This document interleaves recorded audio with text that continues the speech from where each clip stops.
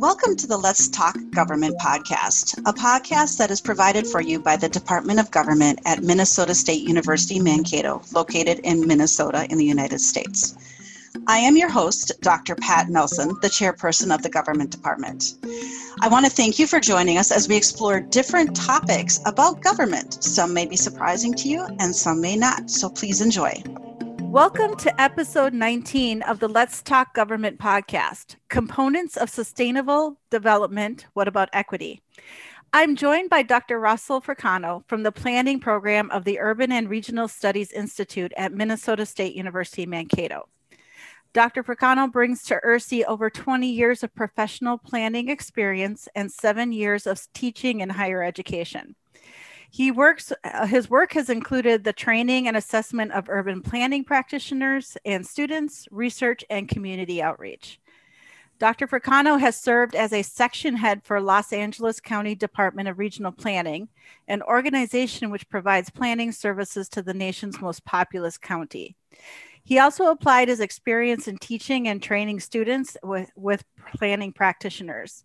He has also served in other educational environments, including being an instructor in environmental planning and policy, planning theory, urban economics and planning studio at Alabama A&M University. At URSI here at MSU Mankato, he currently teaches courses such as long range and strategic planning, urban design, transportation planning, program evaluation, community leadership, and many more. So thank you for joining me today. So of course, well, first of all, I'm going to stumble over the word sustainable 50 times, I think, but let's start off with it. Why did you want to call your podcast Components of Sustainable Development? What About Equity? What does that mean? Well, sustainable development is at the forefront of urban planning, and it's a primary approach to climate change. And sustainable development consists of three components known as the three E's. We have environment, equity, and economy.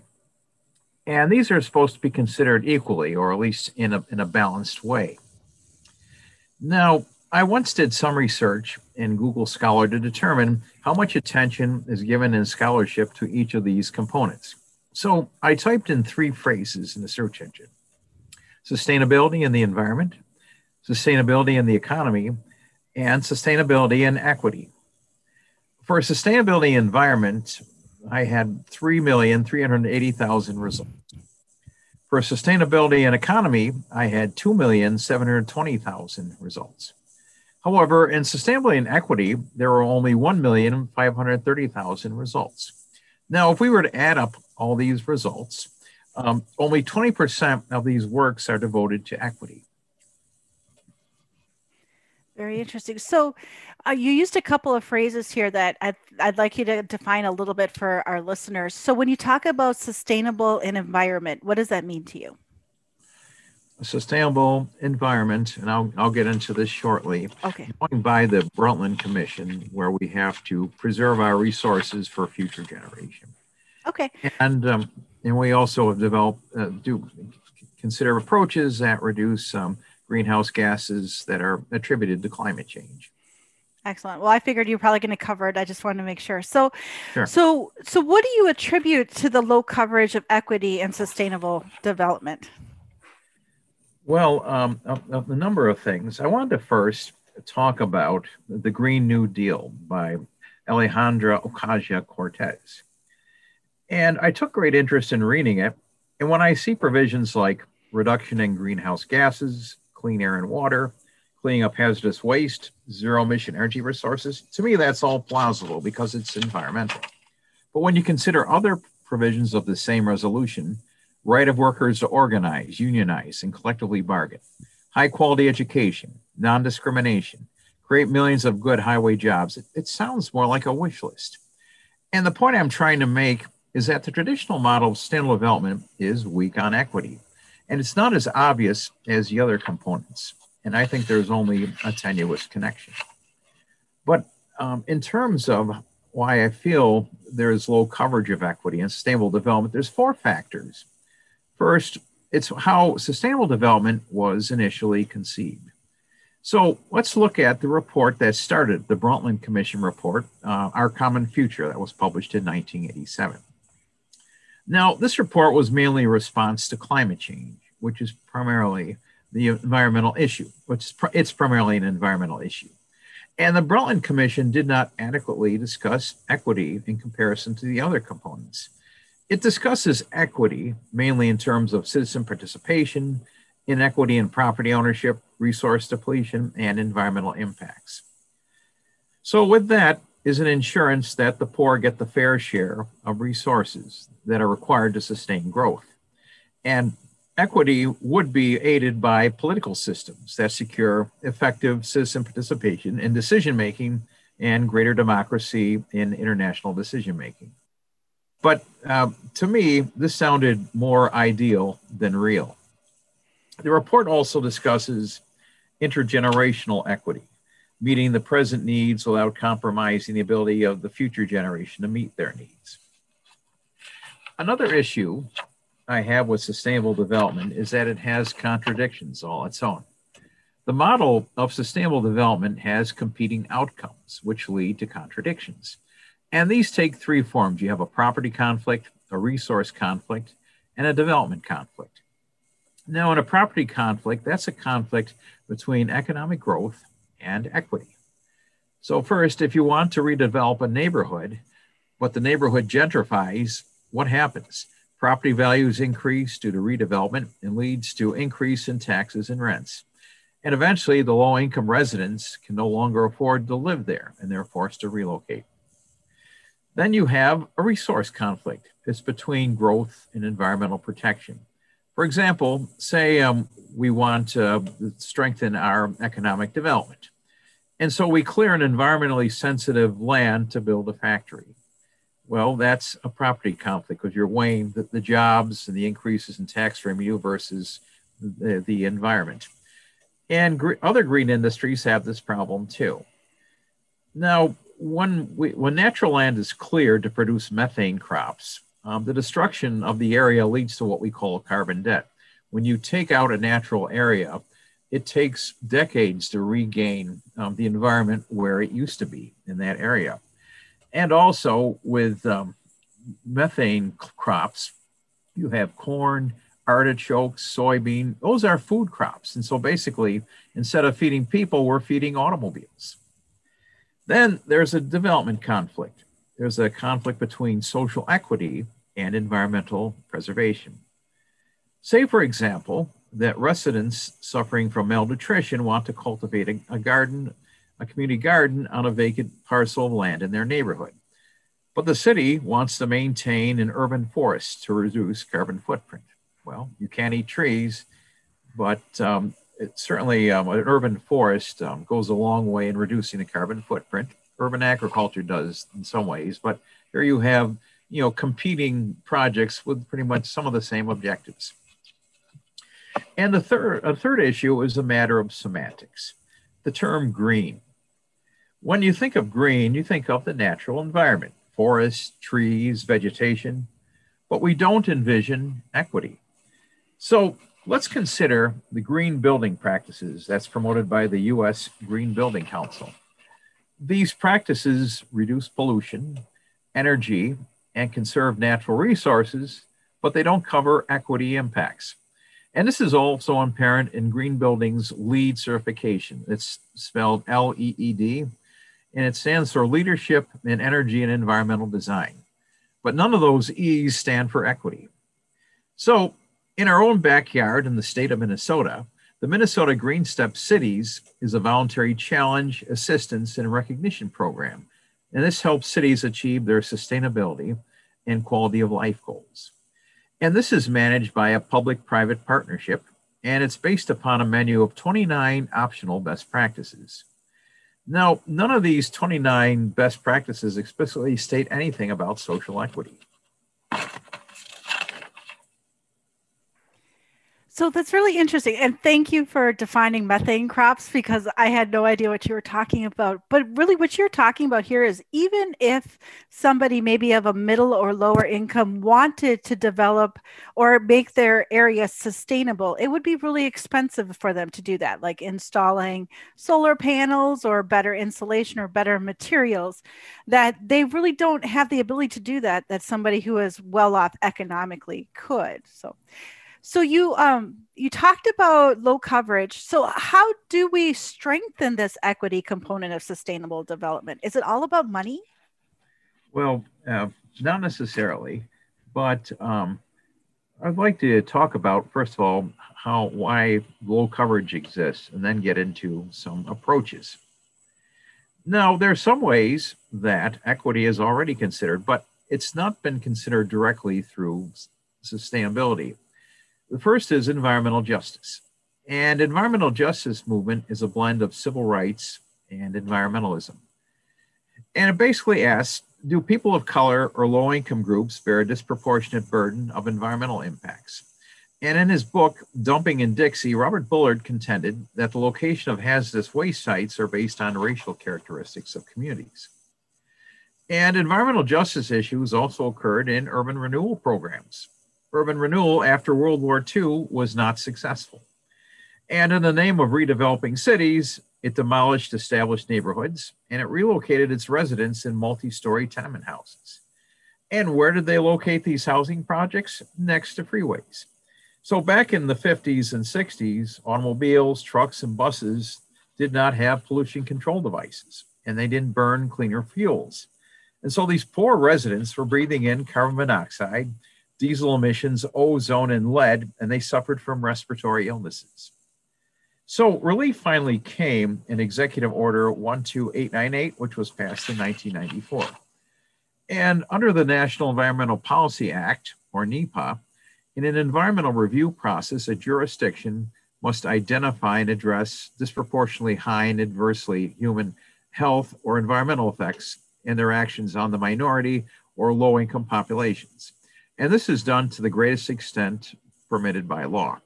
So it's now standard practice that when you do an environmental review, you have to include environmental justice impacts. I did one when I was a planner. And then we have sustainable transportation. And this has also addressed equity in certain ways, though not entirely. Well, first of all, I find that there's a strong overlap between environmental and equity components when we talk about transportation. So if commuters give up their car for public transit, that reduces greenhouse gas emissions. But there's also an equity side to it. When you think of transit options for the disadvantaged, you think of public transit.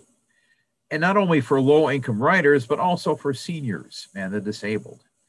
And for households without automobiles, public transit provides access to the basic necessities of life: employment, grocery shopping, and healthcare. But we also have to be careful.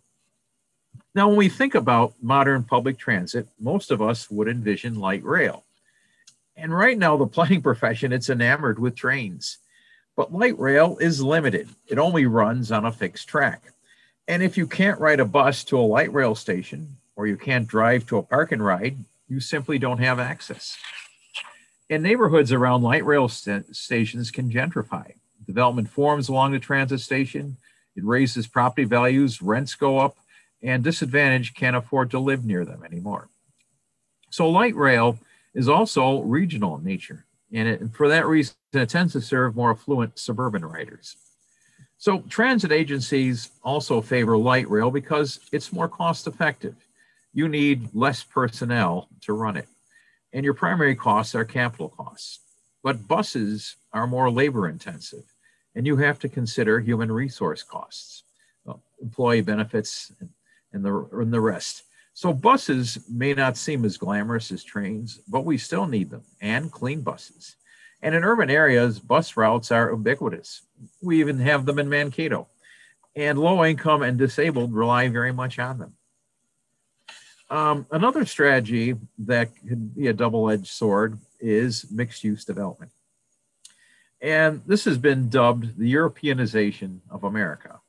In a mid-rise building, we have commercial use on the ground floor with apartments on top. So Instead of driving out to a coffee shop or a pharmacy, tenants can simply patronize the ones that are in the same building. No car needed. And New Urban has claimed that this type of development, by virtue of it having apartments, is providing affordable housing, which is a social good. Or are we really doing that? Well, you have to consider the ultimate rent of these apartments. This type of development is also trendy, and it could command higher rents. And if apartment rents for $3,000 to $4,000 a month, which I've seen in Marina Del Rey, that is not affordable. So from that, we turn to how we strengthen the equity component. So first is inclusivity. In some ways, I'm going back to the Brundtland Commission report, which focuses on citizen participation. But the key word here is meaningful participation. So if you're in a neighborhood where the dominant language is not English, you have to use interpreters at community meetings and public hearings. Another issue is the digital divide, and that comes from relying completely on social media to get the word out. If you rely on Facebook and Twitter, you can make three fatal assumptions. First of all, everyone owns a computer. And secondly, everyone that owns a computer has internet access. And third, everyone that has internet access uses social media. So some citizens feel overwhelmed at the technical analysis that accompanies an environmental review. So it's the responsibility of planners to educate them on the process and make it easier for them to comprehend. And on a further point, I would like to make about being inclusive is that citizen participation can be constrained by the law. One of my former students at Alabama A&M explored citizen perception of empowerment and redevelopment of brownfield sites in low-income African-American neighborhoods in downtown Birmingham, Alabama. And residents did not feel their power in the process did not go beyond tokenism. In other words, they were given information about the projects and given an opportunity to provide feedback, but there was no guarantee their feedback was followed, and they were not involved in higher levels of decision-making. And this could very well be due to legal constraints in CERCLA. CERCLA stands for Comprehensive Environmental Response, Compensation and Liability Act of 1980. And this governs brownfield redevelopment process. And it requires government agencies to seek public input on projects. However, on higher levels of participation, such as citizen partnerships, involvement in decision-making, it's silent. And so a public official may say, well, that's all we may need to do, give them information, get their feedback, and that's it. Then there's proactive policies that we could consider. Mixed use is usually accompanied with higher density, which is a good thing. And there's a policy known as density bonuses, which allows a developer to build more units if the developer agrees to provide a certain percentage of units to affordable housing. Usually it's about 20%. So to developer, more units means a higher profit. However, you have to form an ironclad agreement with a developer to make this happen. I've seen cases where developers will promise higher density on the project just to get it approved. And they come back later, oh, gee, I really can't afford this. You know, we've got to cut back on the affordable units. So you have to make sure there's a strong contractual agreement in place for this. The third is to look at equity impacts behind development proposals. Norm Krumholtz served as a planning director for the city of Cleveland, Ohio, and he's renowned as being a very socially conscious planner. And if you've been to Cleveland, you'll note an impressive redevelopment of the waterfront. You've got the Rock and Roll Hall of Fame, new ballparks, and so on. But Krumholtz looked beyond the glamour of these projects and asked, who's really benefiting from this? The people or the developer? So another thing you can do, you could take some of these green solutions that I mentioned and make it equitable. So if you build a new park to reduce carbon footprint of a city, you make sure low-income residents have access to its facilities. You can also be proactive in preserving neighborhoods. One scheme for addressing gentrification is to form a tax increment financing district in the redevelopment area and use some of the proceeds from the district to fund affordable housing or keep low-income housing taxes stable. And then you also look for social equity in existing development. Now, most of planning is not about designing utopian cities, as a lot of people may think it is. You're basically working with development that's already constructed and that's been around for years. So the questions you can ask might be, are low-income neighborhoods located in areas subject to flood hazard? Do neighborhoods have sufficient places to shop for food? We have what are called food deserts, where there aren't places that sell nutritious food for miles. Do local businesses hire people that live in the neighborhood? Is there any way we can provide affordable housing in an area zoned for single family? In this way, low-income residents have better access to suburban development. Right now, the city of Minneapolis is considering those types of approaches. So the challenge lies in what's called not in my backyard or NIMBY attitudes of putting these issues on the local agenda. Now, by all means, Pat, this isn't an exhaustive list of approaches, but it tests our creativity. So the bottom line to me is that we have to be proactive, and we have to revisit and take a close look at the paradigm of sustainable development, and also look at its related legislation and find ways to expand and strengthen the equity component.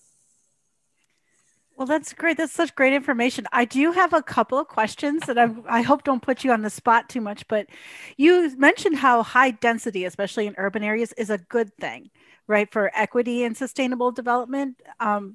So how do you address the people that are in the NIMBY mindset of a single family neighborhood where there's a high density development proposal? How can you sell them on the fact that it is good, it is sustainable, and it's equitable? What would you do? Two ways: aesthetics and amenities. Usually these developments come with new places to shop. They're beautiful structures too. They fit in nicely. And that's usually a good sell for a project like this. The same approach is used with transit-oriented districts. Oh, that's actually a really great idea. And then you brought up food deserts, and we know, I know for a fact here in Minnesota, we have some in our urban areas. Mm-hmm. So then how do you balance out taking maybe an empty lot and saying that's a community garden versus being able to sell it to a developer who wants to put a high density housing on there? I mean, what would be the arguments on both sides, and would they both address equity? Well, so with some newer developments, some of them include community gardens. So you get kind of the best of both worlds there. But aside from that, planning is governed by a comprehensive plan, and it usually reflects the priorities of the community. And so there would be some policies in there that promote that. Not to say that that would automatically work, because plans also have conflicting policies. But you would justify that based upon, what's permitted in the zone. What does the comprehensive plan recommend for this particular area? And it's also subject to the public hearing process.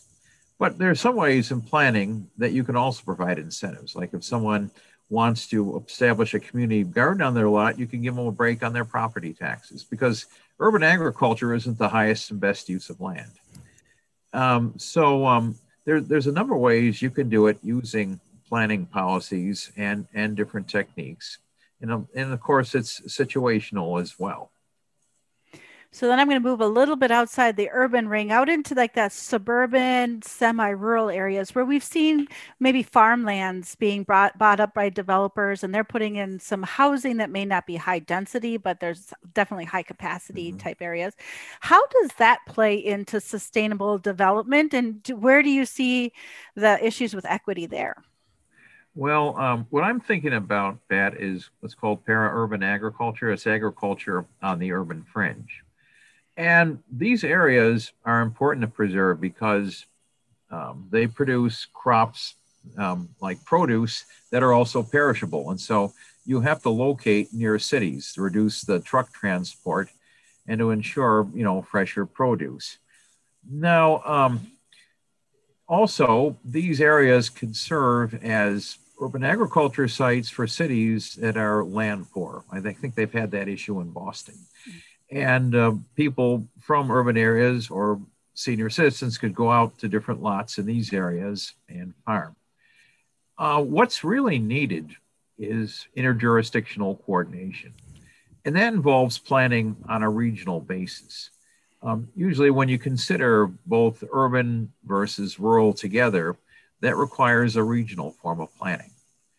And a regional plan at the top would give very general recommendations, and then you get into more specifics as you work your way down to the local comprehensive plans. And what's good about regional planning involves coordinating between more than one jurisdiction. So with regional planning, does it become harder to incentivize that? Give them an economic, like a tax break or tax increment financing if it's regional, or does that make it easier? Well, that's a good question. I think it's easier to do it on the local level because there's more control. And likewise, when you consider growth or land use, most of the decision making is done at the local level. Now, they could be bound by the state or the planning region to follow some of these, regional directives. But it's primarily up to the local government to provide incentives or to control the land use in its jurisdiction. But certainly, regional governments could give a break to local governments in certain ways too, like maybe exempting them from certain policies or so I think there's a little room for adjustment there. All right, I'm going to go to one of the topics I know you've written on about sustainable development and a little bit about equity, but I think the last one I want to touch on is water, clean water. How can we ensure that when they're doing development that we also have clean water for everybody in the neighborhood and not just certain people, that type of thing? I'm thinking of like a Flint, Michigan and larger urban areas, but water is important. Indeed it is. And even in the land of 10,000 lakes. So, but would you believe that most surface water in the U.S. is not drinkable? You have to treat it first. Mm-hmm. And part of the issue of the water supply is with stormwater runoff. And you have to put in what are called best management practices, natural ways of filtering water before it hits the water body. And you can do this a number of ways. You may have seen a rain garden on an individual property. These pretty rain gardens filter rainwater before it goes into the groundwater. And once it goes through the soil purifies this as it gets down to the water table. Then you have detention ponds. And actually, these are also aesthetically pleasing. They look like natural ponds, but you store rainwater or stormwater in them, and as they seep into the ground, it gets purified and cleaned as it enters the water table. But also using green infrastructure, in other words, natural ways of drainage, than putting in concrete. Part of the issue with stormwater runoff is that when the rainwater hits concrete drainage infrastructure or streets, it picks up a lot of toxic elements like oil from the cars, fertilizer, pesticides, and all that goes drained into the water body. And so the major cause of water pollution, incidentally, is stormwater runoff. It's not the factory with the pipe as much anymore. And because the automobiles are everywhere, and when the rain hits the road and the water goes into the drain, then we have a pollution issue. We call that non-point, where we can't attribute it just to one source, because basically we're all partners in crime if we drive our automobile on a rainy day. So really that green is important, is not just having a concrete jungle, but having the green space and green plant around it. So that's very interesting. Yeah, exactly. Well, do you have any other closing thoughts on equity and sustainable development, or anything that you'd like to champion as we go forward? Well, I'd like to go back to Norm Krumholtz, and he questioned who really benefits from public action and sustainable development. And to me, really, that's the bottom line. And planning is comprehensive. We're supposed to look at the big picture, and sustainability is comprehensive too. So I think, we have to be proactive in, recognizing that certain equity issues exist and find ways to address them. Well, thank you. This has been so very interesting, and I probably have 500 more questions in my head, but we'll wrap it up there. Thank you so much for your time and your expertise, Dr. Fricano. I appreciate it. You're welcome, Pat. It's a pleasure. Thank you for listening to this episode of Let's Talk Government. If you have suggestions for future episode topics or other areas you'd like us to cover, please visit our website at link.mnsu.edu/letstalkgov to submit your ideas. Join us every Tuesday for a new episode, and thank you for listening.